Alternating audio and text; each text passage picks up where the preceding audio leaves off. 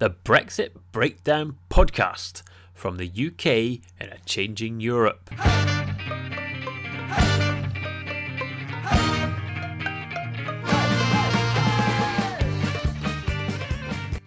Hello, and welcome to episode 3 of the Brexit Breakdown podcast from the UK in a changing Europe.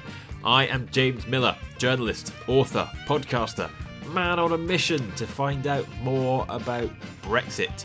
It's mammoth, and for this episode I called in to help me in my quest Jonathan Isaby, editor of Brexit Central, the pro-Brexit news website set up in the aftermath of the EU referendum. I talked to him about what it all means, where it's all going, and Brexit Central's role in that. And I've traded in Professor Anand Menon this week and replaced him with another expert from the UK in a changing Europe roster. This time it's Simon Usherwood, reader in politics at the University of Surrey, expert on Euroscepticism, and as you'll hear, podcaster in his own right. I will be back at the end of this podcast with all the interesting housekeeping gubbins, which is really interesting. Last time I confessed to being sick on a helicopter in Singapore. Who knows what you might hear if you stay till the end of the podcast to hear my closing bit. Anyway, in the meantime, we will get on with the conversation between me and Jonathan and Simon, and I started it by giving away some of my best journalistic research secrets.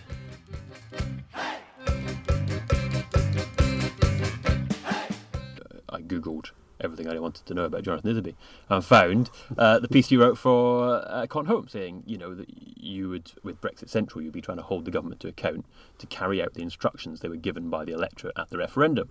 And the obvious question is, what are those instructions? I think it was pretty clear. I think that the Vote Leave campaign put the message across that a Leave vote was about taking back control of our laws, our money, our borders and our trade policy. I think those are probably the four key things there, which means taking back control of our laws, no longer being subject to the ECJ, taking back control of our money, no longer pouring in billions upon billions into the EU budget to be sloshed around Brussels and distributed as they wish. Taking back control of our borders clearly means the ability to control immigration numbers, not stop immigration, by the way, but merely to control it.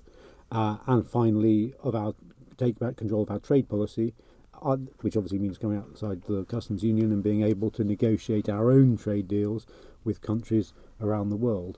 And I think all of those continuity remainers who basically didn't like the referendum result are pushing various strands of, we should stay in the customs union, we should stay in the single market, either of which would not pass those tests which I have just put there, because it would not allow us to have control of one or several of those things. The obvious response to that is, of course, these instructions were not on the ballot paper.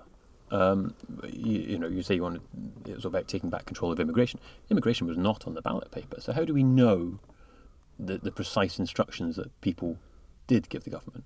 It was pretty clear from all the debates that happened during the referendum, and goodness knows there were hours upon hours of TV and radio debates about these things, where both sides, dare I say it, the Remainers in particular, said, if we leave, that means we're outside the single market, which means that we will have control of our borders because we will no longer be subject to the four freedoms, which obviously include freedom of movement. So that control of borders was fundamentally part of that. As indeed was trade policy. Throughout the referendum debate, there was talk of the kind of trade deals that we would forge with other countries after we leave the European Union, which clearly we can't do if we're still part of the customs union. You talk about taking back control of money. We did control that money. We decided, or the government decided, however you want to phrase it, how much to pay to the EU. No. We went and negotiated. No. I mean, the European Union sets a budget which we're then subject to have to obey, and hence, what is it, £9 billion net a year is leaving these shores. Far more is leaving it. Yes, we're getting a bit back, but we don't have control over that because it's various aspects of the European Commission which are deploying those funds where they see fit. But we did go negotiate that budget, for example. I mean, obviously Cameron and Osborne famously went and negotiated. They said it should stay level, and there was a big negotiation around, and they reckoned they'd won that negotiation. So it wasn't the EU didn't impose this budget, surely. Well, I think most British people have been deeply concerned about the amount of money net that is flowing to the European Union from the UK, and there has been no. I think only 1 year since 1972 have we been a net recipient, and I think that was 1975, which was the year that there was the first referendum. Funnily enough, this issue of instructions, Simon, does that ring true to you? That the instructions were clear. I mean, it sounds entirely reasonable the way Jonathan puts it, but obviously there's a lot of squabbling at the moment over exactly what those instructions were. Yes, and it would have been the same actually if we'd had a vote to remain, that the instructions were no more or less ambiguous on the Remain side than they were on the Leave side. Jonathan sets out a clear view of what the instructions were, and you can certainly find that line, that kind of grouping of the arguments that there were in the Leave campaign. But you can also find very different arguments. Boris Johnson has said different things about single market membership at different points in the campaign and since. And again, I think one of the things that you really see since the referendum has been lots of different people trying to claim the result, saying this is what it meant and this is what we've done, and whether that's Theresa May or whether it's interest groups or parties or sections of the media, everyone's got a different take. And in a purely legal sense, there was only the question on the ballot paper, which was about membership of the EU. You can make the argument that Vote Leave, as the official campaign, had a programme of action, but then it's different from a general election. I think one of the difficulties we've got here is that sometimes we treat this like it was a general election and we were bringing in a new government, which we weren't. So you could make promises that... Well, you kind of got it as a free bonus. Yeah. We did get so, bonus, that's an interesting choice of word. Described as a bonus we'll before. Come on to that in a tick. Yeah. So again, but there's no automatic link. There's not the kind of ring fencing of a manifesto commitment in the way that there is in an election. So, I think... But then since the referendum, we have had a general election. We have. And if you look at the manifestos of both the Conservative and Labour parties, they were pretty damn clear about what Brexit means. And again, it means negotiating your own trade policy, coming out of the single market, an end to uncontrolled EU migration. So, frankly, the general election result underlined all those points. So they really shouldn't be in doubt. I'm not sure the Labour manifesto was clear. I'm not sure it was clear about much, to be honest. Well, the Labour manifesto was clear. Well, all right, it was. It's just that all the Labour politicians were saying different things. The Labour manifesto said there'd be an end to free movement on leaving the European Union, which means we have to leave the single market, because that's an absolutely fundamental part of being in the single market, that you have that free movement. Similarly, the Labour manifesto talked about the kind of trade policies we'd negotiate, trade agreements we'd negotiate going forward, which again you can't do if you're in the customs union. So the fundamentals were absolutely there. You mentioned legal terms, Simon. Is it fair to say that referendums are, to use a legal term, rubbish? Because you don't know what's on the ballot paper. They're always problematic, because unless you have a strong culture in the political system of using referenda or referendums. Someone like Switzerland, you've got regular votes where people are used to what that means. The questions tend to be much more narrowly defined and limited. It's much clearer representation about what the different options mean. You explain what this vote means and what that vote means. In those kind of contexts, yes, referendums can work well. But in a system like the UK, where we haven't really had much experience of doing it, you run the risk that you end up with a question that is not what people vote. People voted for a lot of different reasons. Part of what motivated people was, dislike of David Cameron and the dislike of the government, which was part of it, and that's fine. That's democracy. We can't say you can only vote. We'll check if you're voting for the right reason. So you have that kind of problem. I think the real problem again was that on neither side did you have a specific set of commitments to which everyone would be bound, and also that gap between what the people say and then what Parliament does. You know, the whole sort of legal challenges we had last autumn, you know, kind of creates a gap. So again, there's the people have spoken, but what have they said? Talking and editing, talking and editing. So do you think it's going well right now? Yes, I think so. Do you think it'll turn out well? I'm very confident it will turn out well. Talking and editing, talking and editing. There's been a very cosy consensus amongst the British political elite in favour of this project, which there wasn't actually consent for, because if you go back to the 75 referendum, what people voted for then was very different to what the European Union has turned out to be. I suppose I would. I hear what you say, absolutely, but surely there was always accountability in the sense that we had elections to the European Parliament. We elected our own politicians who then would go to Brussels and had the power to veto, the European Commission chair or whatever. They all had a say. I appreciate it was a step removed, but there was accountability of sorts. But for as long as all those politicians from all the parties were in favour of the European project and voting in favour of each treaty that came through, there was absolutely no way in which people opposed to that really could have a voice. And UKIP emerged as a force. Obviously they got their first representation in the European Parliament in '99. Really, ironically, thanks to Tony Blair changing the electoral system for the European Parliament elections. Had it remained a first past the post system, I think they would have struggled to get people elected, and Nigel Farage would not have become a household name, and the course of history may have been very different. The EU was designed as a system for building consensus between its member states, which it does, surprisingly well, given how much member states disagree on areas of policy. But then, at the point when you get people who are unhappy about aspects of the system, it's very hard for them to get a foothold in representation or to get a voice or to affect policy. And often what we've seen, and certainly since Maastricht, is that then, because you can't complain about a specific thing, you have to complain about the whole thing, that the whole edifice looks problematic. Talking and editing, talking and editing. Can either of you explain, why does a car door have to go all around Europe to get put together? This doesn't make any sense to me at all. This idea that parts go to France and then Ireland and then come back to Britain. What's that all about? Haven't we got bits? I don't understand this. Anybody explain?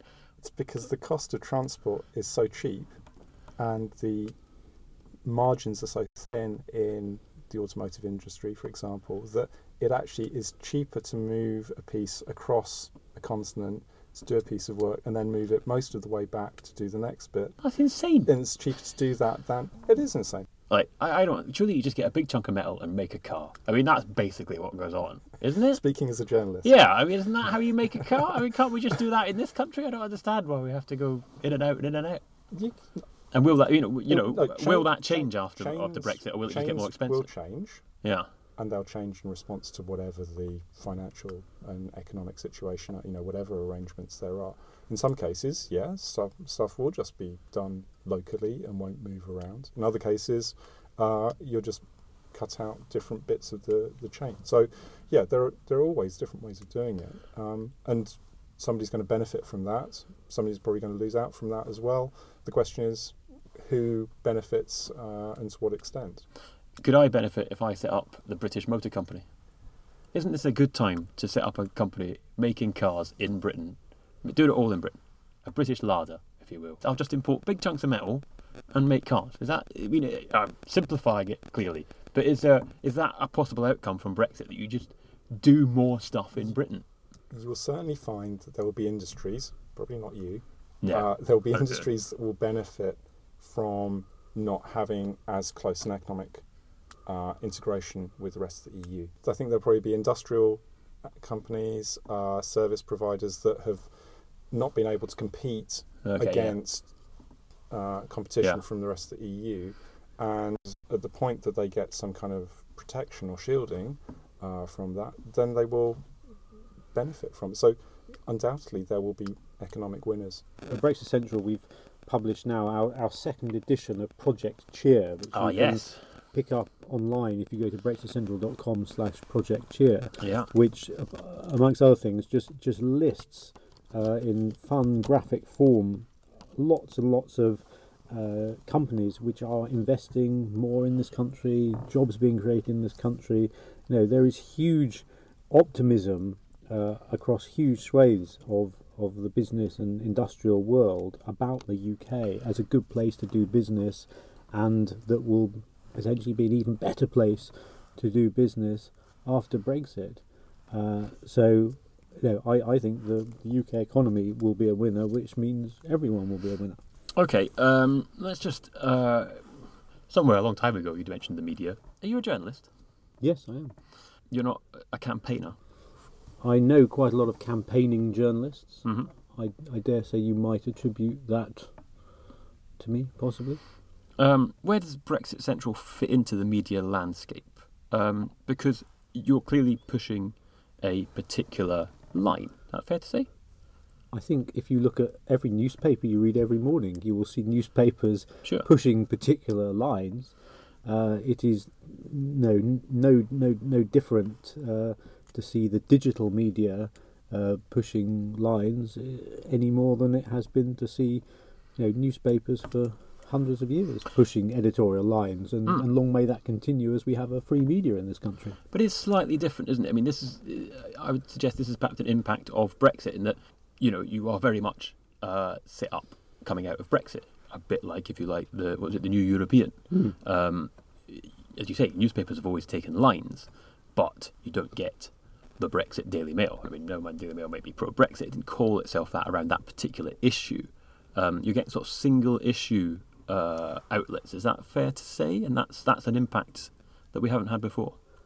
I mean, if you look, since the internet took off, you have seen a preponderance of media websites with specialist interests and specialist markets. In a previous life, I was co-editor of conservativehome.com, which was a website dedicated to following events going on in Conservative politics, in the same way that Labour List and Lib Dem Voice do the same for their respective parties.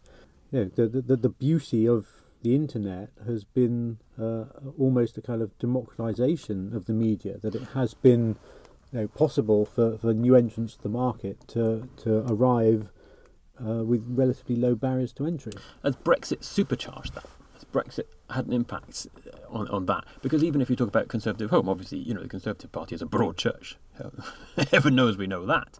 Whereas, the New European or Brexit Central are focused on this one issue. Brexit is a very broad church too. True, yeah. Apart from the fact that, as I say, 70% of the public want the government to get on with doing it. You look at the people who voted for Brexit, who come from every class, from every region, of all kinds of demographics, and you look at the people who write for Brexit Central. We have people from all political traditions and none writing for us.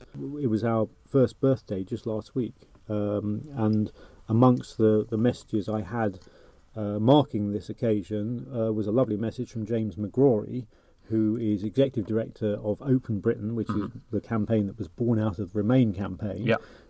James made it quite clear he doesn't agree with that editorial line one jot. Yes. But as a product, bringing that, pulling that news together in one place, he said it's basically the best product there is to see what's happening on Brexit on any given day. So, we also have a broad readership as well as a broad set of people writing for us too. Should people trust you more than the BBC? I think that's for them to decide. What's the Brexit Central model? Are you're free, so who's funding it? We were established, obviously, after the referendum by Matthew Elliott, who was the chief executive of the Vote Leave campaign. He's our editor-at-large, to give him his title. And he thought that there ought to be an outlet to keep people informed and up to date of what was going on, having voted in unprecedented numbers for this thing to happen, to keep them informed of the process of what was happening. So, he last summer after the referendum set about raising money to ensure that as a portal we could be set up and established to run during the course of the Brexit process. So, but what's the model? Is that did he get a big ton of money, which is paying out a nice little bit of interest to pay over his wages, or is it advertising, or just? Well, no, he has invited a large number of people to contribute something towards our running costs to ensure that we're there free to read each day. And if anyone wants to contribute, I'm happy to put them in touch with him. And of course, he ran business for Britain, so he knows plenty of people with lots of money through that, I assume. There must be lots of businessmen in business with Britain who've got cash and are sympathetic. There are all kinds of people who are sympathetic to our cause. Let's finish up with the features. First feature is the best thing and worst thing. Best thing! Worst thing. Jonathan, what's going to be the best thing about Brexit? I think the best thing will be that the British people will know who they can directly hold to account for stuff that happens in this country. Never again will politicians be able to say, "Oh, well, we couldn't do anything about it. It was a European directive." Blah blah blah blah blah. The politicians will not be able to wriggle out of those things anymore, and I think that's a good thing. What's going to be the worst thing about Brexit? I'm going to be really selfish here and say the worst thing about Brexit is that once it's happened, my job at Brexit Central will be done and I will need to find something else to do. In the unlikely event, this podcast has not enlightened you sufficiently. In the unlikely event this podcast has failed to prove sufficiently enlightening, what do you recommend to understand Brexit? It is a big, complicated thing. People want to understand it. There's no doubt there's an interest. Where should they go to understand it better? Books, films, culture, people, whatever. What would you recommend? I mean, apart from the Brexit Central website and the Brexit Central social media feeds, obviously. And UK and a Changing Europe. The book, actually, that I recommend people read, which I read earlier this summer when it came out, was How to Lose a Referendum by Jason Farrell and Paul Goldsmith. Jason will be known to many listeners as a Sky News correspondent, and Paul Goldsmith is a history and politics teacher. And what they did together with that book, How to Lose a Referendum, was basically went back to the foundations of the European coal and steel community back in the 50s and looked at moments during that past 50 years as to why things turned out the way they did. And I certainly, from that book, you would say it reinforced the view that I already had, but I certainly, dare I say, it felt even more strongly as a result of it, why we were wrong to ever join the European community as it was, because you just got the sense that, at every stage in the EU's life, its mission, its vision, the long-term aim was always contrary to what most British people wanted to see. The ever closer union mantra was there from very early on, and say it's a super book, which obviously there's quite a lot of stuff about the referendum campaign itself and the very recent history, but I think that historical context of understanding why we didn't join in the first place, and the kind of positions of the various players and the various sides during the periods once we were in are actually quite enlightening. The long view, as they call it. Simon, that sounds like a book you should have written. Yeah, well, there's many long list of books I should have written. I didn't. What do you recommend? Twitter has become a really great space for debate. And there's an awful lot of... That's quite a controversial statement. I will then caveat it immediately by saying there's also a lot of rubbish out there. But there are some really great people who are out there. I'm going to recommend two accounts, partly because they're just on completely different sides. One is Richard North, who's a long-standing Eurosceptic, has a lot of the long view, has a lot of the fine detail to hand. And then on the pro-EU side, and I'll phrase it deliberately like that, Andrew Duff, former Liberal Democrat MEP. Again, very knowledgeable about the detail. So as two people on Twitter who produce detailed comments, I'd recommend them. And since it's a podcast and people obviously like listening to podcasts if they got this far in the episode, I'm going to recommend the podcast that I've been doing since the referendum, which is called A Data Brussels, which you can find at databrussels.com. It's an interesting type, because Brussels, of course, if you had a diet of Brussels, there would be a famous side effect that people think you get from eating too many Brussels. Indeed. And is that part of the pun that there's an awful lot of that side effect generated by the Brexit debate?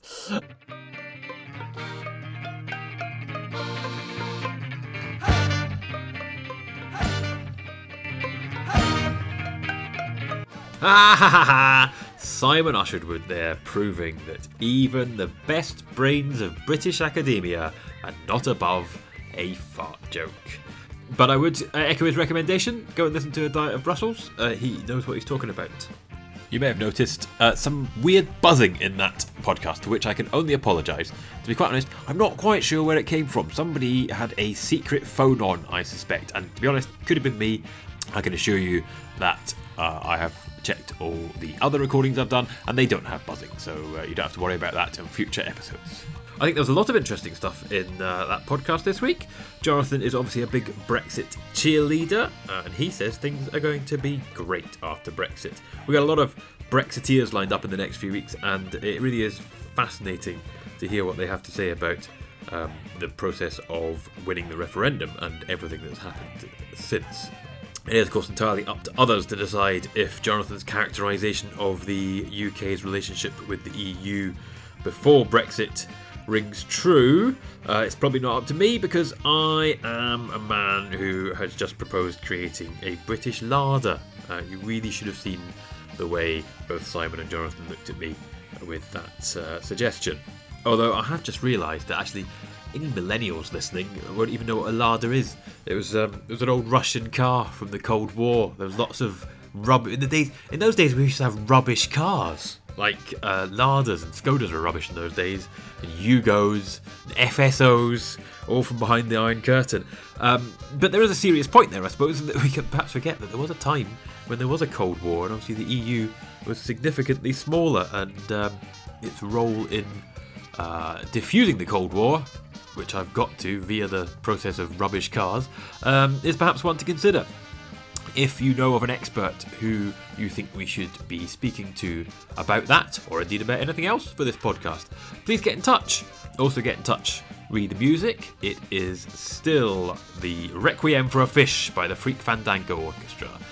Nobody's complained, so it's sticking around. We're into week 3 now. I think it might be coming permanent and I won't have to change it. The ways to get in touch are on the email. You can get me at UK in a Changing Europe podcasts at gmail.com. Probably better to try and get me via, or easier, shall I say, to get me via Twitter, where I am at Political Yeti, or to contact the team at the UK in a Changing Europe, who are at UK and EU. And their website is ukandeu.ac.uk. My website is james-miller.com, where you will find all my podcasts, all my articles, and all the recommendations. I'm collating all the recommendations from each podcast in one document. So, it's quite an interesting list of stuff you can turn to try and understand Brexit. Please do, that was a really desperate please, but I mean it, please do like this podcast, subscribe to us, rate us, review us on iTunes. It helps get us up the charts, gets us listened to by more people, and as and when we're on Stitcher and Acast, and hopefully we will be very soon. You may even be listening to this on Acast or Stitcher. I will certainly report back when we are there. We've also got a running order now, so I can tell you that in a couple of weeks, the next podcast will feature Gisela Stewart, ex-Labour MP and chair of Vote Leave, who has some interesting stuff to say. This has been the Brexit Breakdown podcast from the UK in a Changing Europe, supported and funded by the Economic and Social Research Council and supported by King's College London. Join me in a couple of weeks for that chat with Gisela Stewart. Thank you.